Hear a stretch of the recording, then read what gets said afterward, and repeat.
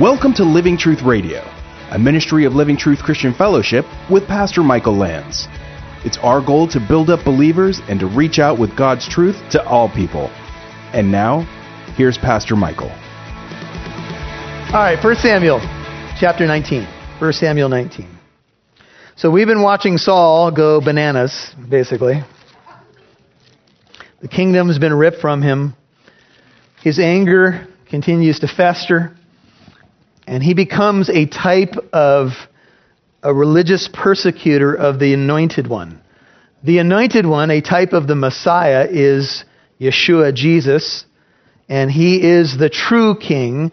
He is the Anointed One. He is the man after God's own heart. And Saul has now fallen. And he's desperately trying to hang on. Instead of just going with God's plan, he's fighting God.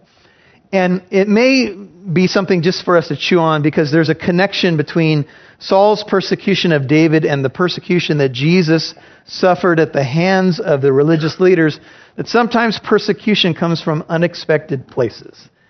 You know, you wouldn't think that maybe it would come from this tight of a circle, but it's really coming from his father-in-law. Jonathan loves him. Michal loves him. But Saul, who used to love David, now hates him.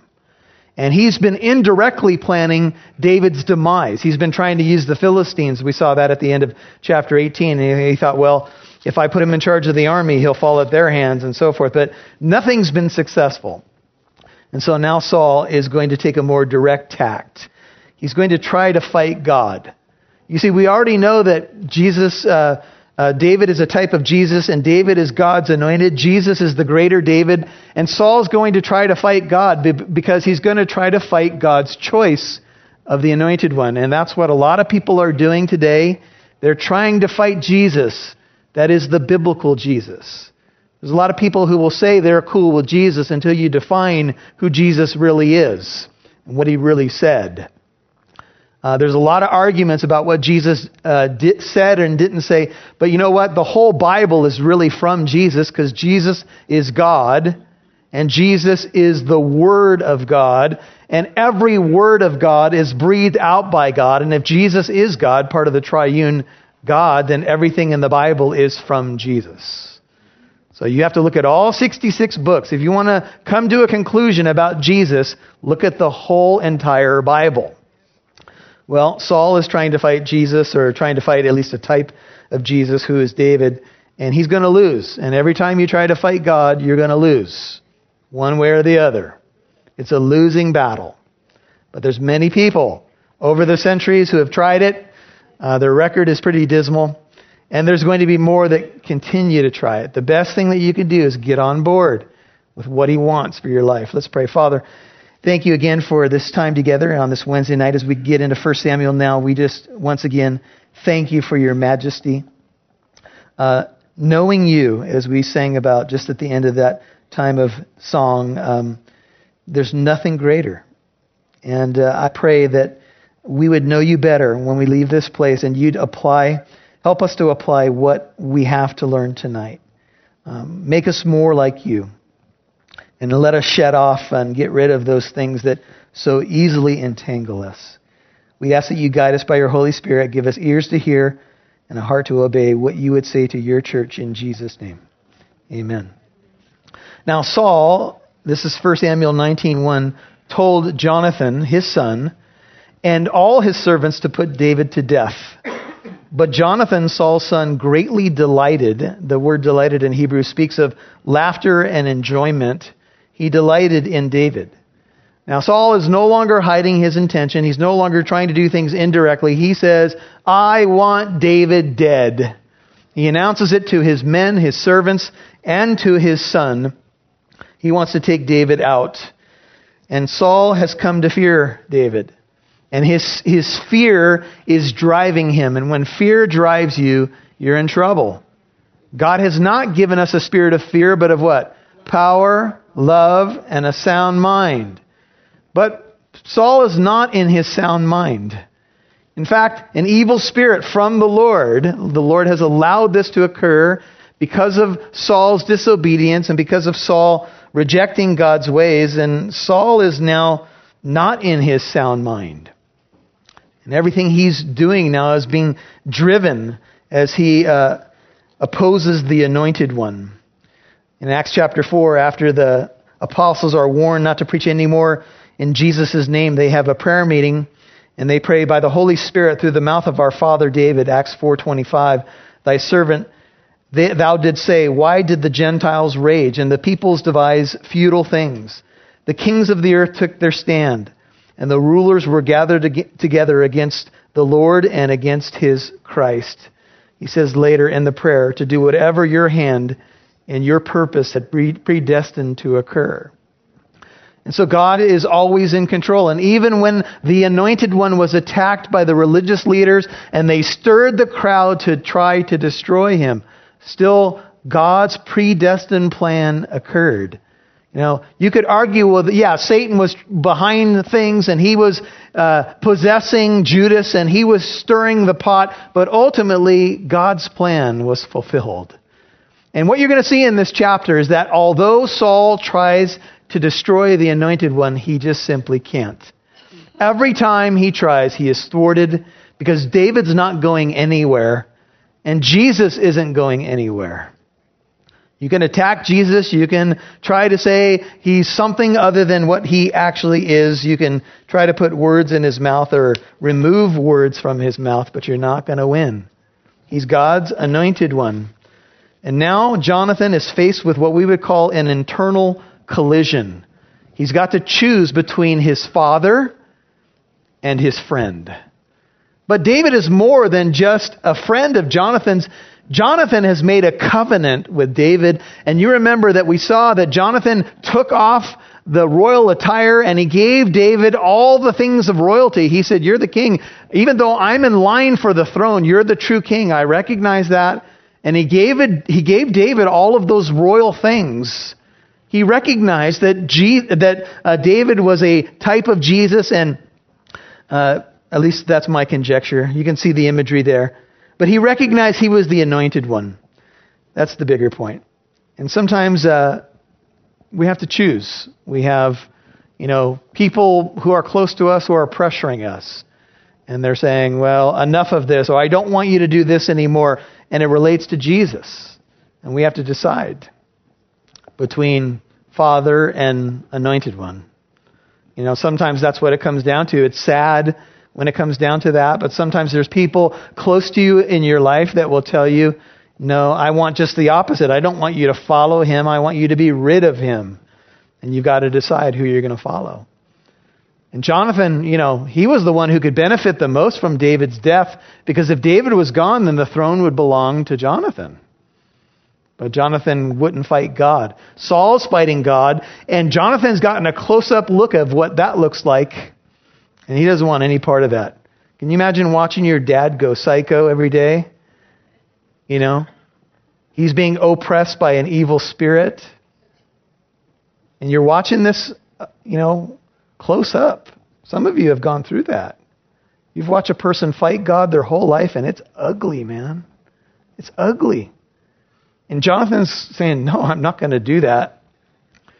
And what's interesting about Saul is Jonathan has a hint about his dad. He said earlier, my dad makes a bunch of poor decisions. I already know that. And it's been confirmed. Remember that when he took the honey, remember Saul had made that decree, nobody's going to eat until my enemies are avenged. And Jonathan took a little honey on the end of his staff. And what did Saul say? My son should die for that. And it was the people that protected Jonathan. So Jonathan already kind of knew that things were not great with Dad. I mean, if Dad had had his way, Jonathan would already be gone. So, who are you going to choose? You good friend with which you've made a covenant, and you can see that even the idea of covenant, we are in a new covenant with Jesus Christ. We want to be faithful to him. We want to do what he says. Of course, some people, well-meaning perhaps in the church, make too big of a deal of that and think that, okay, if you follow Christ, then you've got to leave everything behind. No, you should try to win your family and friends to Christ, not try to drive them away from Jesus, right? Your first and greatest commitment is to him in that covenant.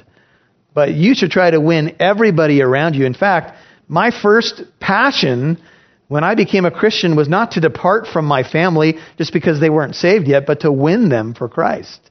And by God's grace, that's happened. Just about every one of my family members, at least my close-knit family, have become Christians. I've had the privilege of leading several of them to the Lord. That's what we want to do. We don't want to repel people from Christ. We want to win them to Christ. But Jonathan's in a much more difficult position. His position is, I want David dead. And Jonathan, if you don't mind, the implication is, could you carry out my plan? And Jonathan's like, no. So Jonathan told David, look at verse 2. David was Jonathan's brother-in-law, and he said, Saul, my father, is seeking to put you to death. Now therefore, please be on guard in the morning and stay in a secret place and hide yourself. And I will go out and stand beside my father in the field where you are, and I will speak with my father about you. If I find out anything, then I shall tell you. Now, I don't know if David was close within earshot or if he might not pick up the whole conversation. We don't know for sure. But David was in hiding, and Jonathan's plan was, whatever my dad's plan is, I'll try to communicate it to you so you can protect yourself. Then Jonathan spoke well of David to Saul his father. He said to him, do not let the king sin against his servant David, since he has not sinned against you, verse 4, and since his deeds have been very beneficial to you. For he took his life in his hand and struck the Philistine, and the Lord brought about a great deliverance. The NIV says a great salvation for all Israel. You saw it and rejoiced. Why then will you sin against innocent blood by putting David to death without a cause? In John 15, Jesus said, they hated me without a cause. Jesus, who emerges from the shadows of David, was the anointed one, the greater David, and they hated him without a cause. In fact, all he ever did was go around doing good. He healed the blind. He unstopped the ears of the deaf. He delivered people from demonic possession. He spoke truth like no man ever spoke it. He raised Lazarus from the dead. And what did they want to do for those great deeds? Kill him. And they, that is, all those who decided to come against the anointed one, they killed innocent blood. Even Judas in Matthew 27, when he knew that Jesus had become condemned, threw the money that he had gotten from that betrayal and said, I have betrayed, remember, innocent blood. And they said, here's what the devil does to people. They said, that's your responsibility. That's not our problem, that's yours. And Judas went out and hung himself. Tragic. He knew. Yet, we know in the case of Judas that he was being influenced by Satan. And Saul, in some way, is being influenced by evil. And so he continues to have this hatred, but his son is trying to speak reason to him. He's saying, Dad, think about what you're doing here. Why would you kill a man who put his life on the line for the nation? He brought salvation to us. That giant was out there mocking us, that uncircumcised Philistine, for 40 days. Nobody wanted to take him on. And who stepped forward? The anointed one, David. And he killed the giant and he brought deliverance to our nation. Think about this man. When you're going mad with this evil spirit that troubles you, who comes in and plays the soothing music so that the spirit departs from you? His name? David. So before you do anything, Dad, please think about what you're doing. Because if you do this, you will sin against innocent blood. Now, in one sense, you could say, this is an Old Testament version of Matthew 18. If your brother sins, go to him and speak to him in private, right? And try to win him over. Now, hopefully none of you have somebody in your life who's thinking about doing something so rash and tragic. But Jonathan does a wise thing. First, he goes to his dad and he says, look, Dad, You can't do this. You need to think about who this man is. And if you do this, his blood will be on your hands. You're going to be guilty before God. Manasseh in 2 Kings, write this down, 21, 6 and 16, and 24, 4 was judged by God for shedding innocent blood. Now, in one sense, you might be thinking, well, is there such a thing as innocent blood? I mean, David said he was a sinner. I mean, in Psalm 51, he made that clear. I was born in sin. Yeah, we're all born in sin in that sense. We inherit the sin nature of Adam. But there's still such a thing as shedding innocent blood. And in the case of Manasseh, please hear this well. Manasseh allowed his son to pass through the fire. In an ancient ceremony to a pagan god, he allowed his child to die in a terrible fiery sacrifice to appease the god Molech, or a god of that stripe. And God said, for that, because you shed innocent blood, you are accountable to me. Now, praise God for his forgiveness. Amen. Praise God that, the blood of Jesus can even deal with innocent blood that we have shed. I mean, so many people over the years have taken refuge in the blood of Jesus, and we do that as well. But the warning comes. Before you do this, you better think about what you're doing, Dad. Because if you do this, you will shed innocent blood, and that blood will be on your hands. Deuteronomy 19:10 also warns about the shedding of innocent blood and talks about retribution. He says, look at verse 5 again. He took his life in his hand and struck the Philistine. The Lord brought about a great salvation for all Israel. You saw it and you rejoiced. Why then will you sin against innocent blood? Write down Deuteronomy 19:10, by putting David to death without a cause. And the son pleads with him, don't do this. You're going to sin.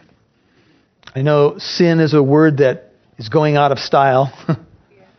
But actually, Jonathan told his dad, if you do this, it will be a sin.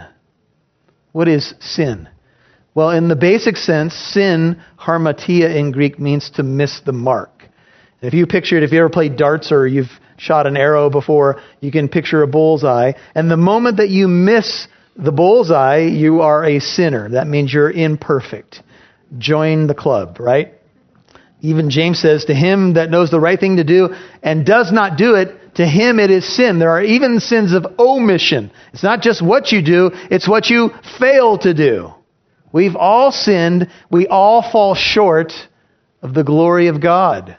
But Jesus said to Pilate, the ones that turned me over to you have the greater sin. All sin is sin in one sense, but all sin is not equal. And this sin was going to be a grave one. When you start sinning against the anointed one of God, when your attempt is to kill the one whom God says he's after my heart and he's going to sit on the throne, not good. So get this. In the Hebrew picture language, sin means the fence that surrounds strongly, or the fence of the snake's strength. This dictionary said sin becomes its own prison that keeps you from freedom and from doing what is right. I've given this to you before, but I want you to see it. The picture for sin in the Hebrew picture language is a person who builds a wall brick by brick around themselves until their sin ultimately becomes their prison. That's the Hebrew picture. So you put another brick on the wall, and another brick on the wall, and another brick on the wall, and you make another poor decision, and you sin against God, and all of a sudden, those sins become your prison. Now, a lot of people say, I don't want to come to Christ because I want to be free to do what I want to do. I was witnessing to a guy at the gym, and that's what he told me. I don't want to become a Christian. I like doing what I want to do. Okay? Until doing what you want to do, you think you're free, and then all of a sudden, that so-called freedom becomes your master. And Paul says, I won't be mastered by anything. Nothing. I have one master. His name is Jesus. Now, how does the wall come down in a life? comes down in humility. Any wall that you've built in your life can come down if you will just humble yourself before God. The wall will come down. God can destroy any wall that you've erected if you'll just humble yourself. The wall will come down. And so Saul listened to the voice of Jonathan. Isn't it cool when someone listens to you? Although it was temporary. And Saul even vowed, look at verse 6.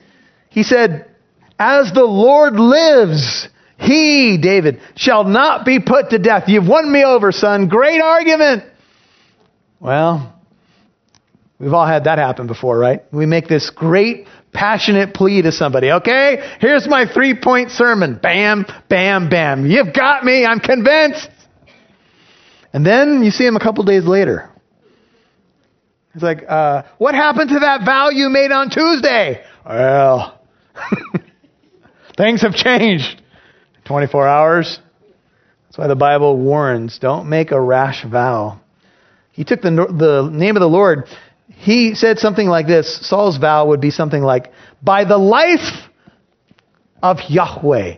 He didn't say on my mother's grave. He didn't say I swear by my children. He said, by the life of God Almighty, I will not put him to death.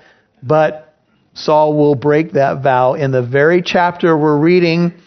And many people, I have to tell you, say often, I swear. I know, it's tough. I swear to God.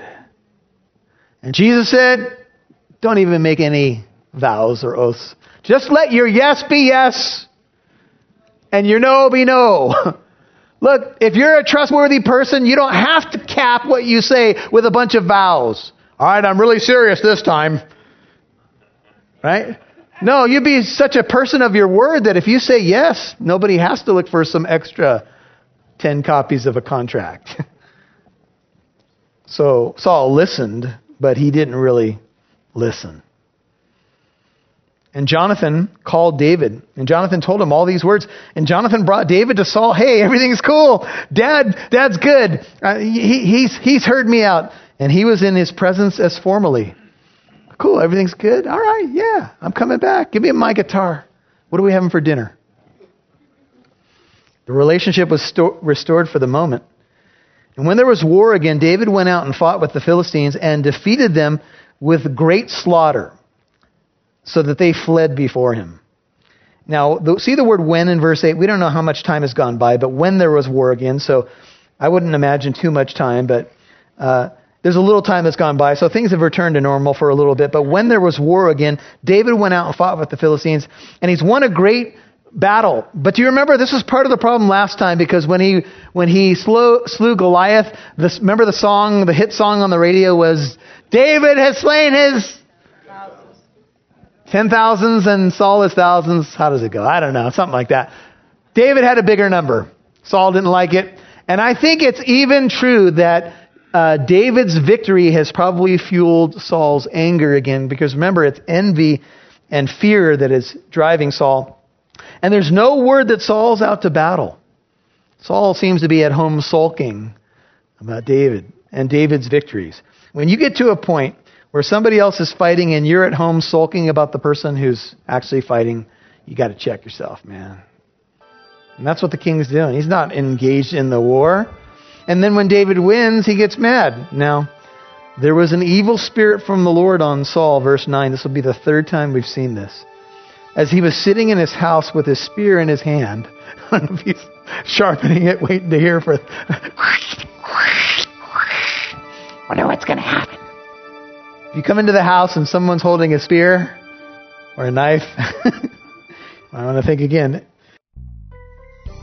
1 Samuel 19, we see Saul bent on destroying David. And there's a reminder here that even though the Spirit of the Lord comes upon you mightily, 1 Samuel 16:13, and you have a great friend like Jonathan who sharpens your life and you sharpen his, and your fellow warriors on the battlefield, and you have a great victory by taking on and conquering Goliath, it doesn't mean that all the giants in your life are going to be gone. And for David, Saul was a continual thorn in his side. For many, many years, David was on the run from Saul, and it had really nothing to do with David in terms of, anything that he had done wrong. It was really Saul. But the Lord used these times in David's life as he ran from Saul to write many beautiful psalms and encourage us all with the fact that even though you're blessed by God, life is not going to be without its Sauls in your life. And so we see here early in the chapter that Jonathan attempts to protect David's life, and yet Saul certainly goes after David. In verse 10, Saul tried to pin David to the wall. Not a good thing, obviously. And, many things came David's way. And I just want to tell you that, if David's a man after God's own heart and he has to go through these things, what makes us think that we won't? God often uses the Sauls in our lives to sharpen and shape us. And that happened for David. And there would be a time when David would take the throne, and David would have his opportunities to take care of Saul and take him out, but he didn't. He waited upon the Lord for the proper timing. That's a challenge in all of our lives, is to wait upon God's timing and to look to Him for our answers and our solutions in life. But that's one of the lessons here about great leadership in 1 Samuel, is that David's a great leader because he depends on the Lord. We often think that the greatest leaders are those who are so self-sufficient and self-starters, and God can use some of the natural tools that He gives us, but in the end, the greatest leaders are the ones that are being led by God, the ones that are being shaped by God, and the ones that are waiting and learning to wait upon the Lord. That's what made David great, and that's a great goal for this new year in 2017.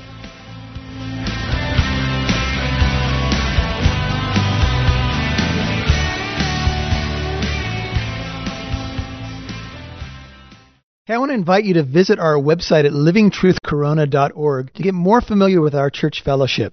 If you live in the Inland Empire and don't have a church home, come and worship with us. We have a wonderful church family that meets here in the city of Corona. Our service times are 9th and 11:15 a.m. You can get more information about that at the website. That's livingtruthcorona.org. God bless you. Thank you for listening to today's program. If you'd like to listen to this message again, learn more about our church in Corona, or to access archived messages, go to livingtruthradio.org and click on the Church tab. You can follow us on Instagram at LivingTruthCorona, or download the Living Truth Christian Fellowship app on Apple and Android devices. Living Truth Radio is a listener-supported ministry. You can partner with us by donating at livingtruthradio.org.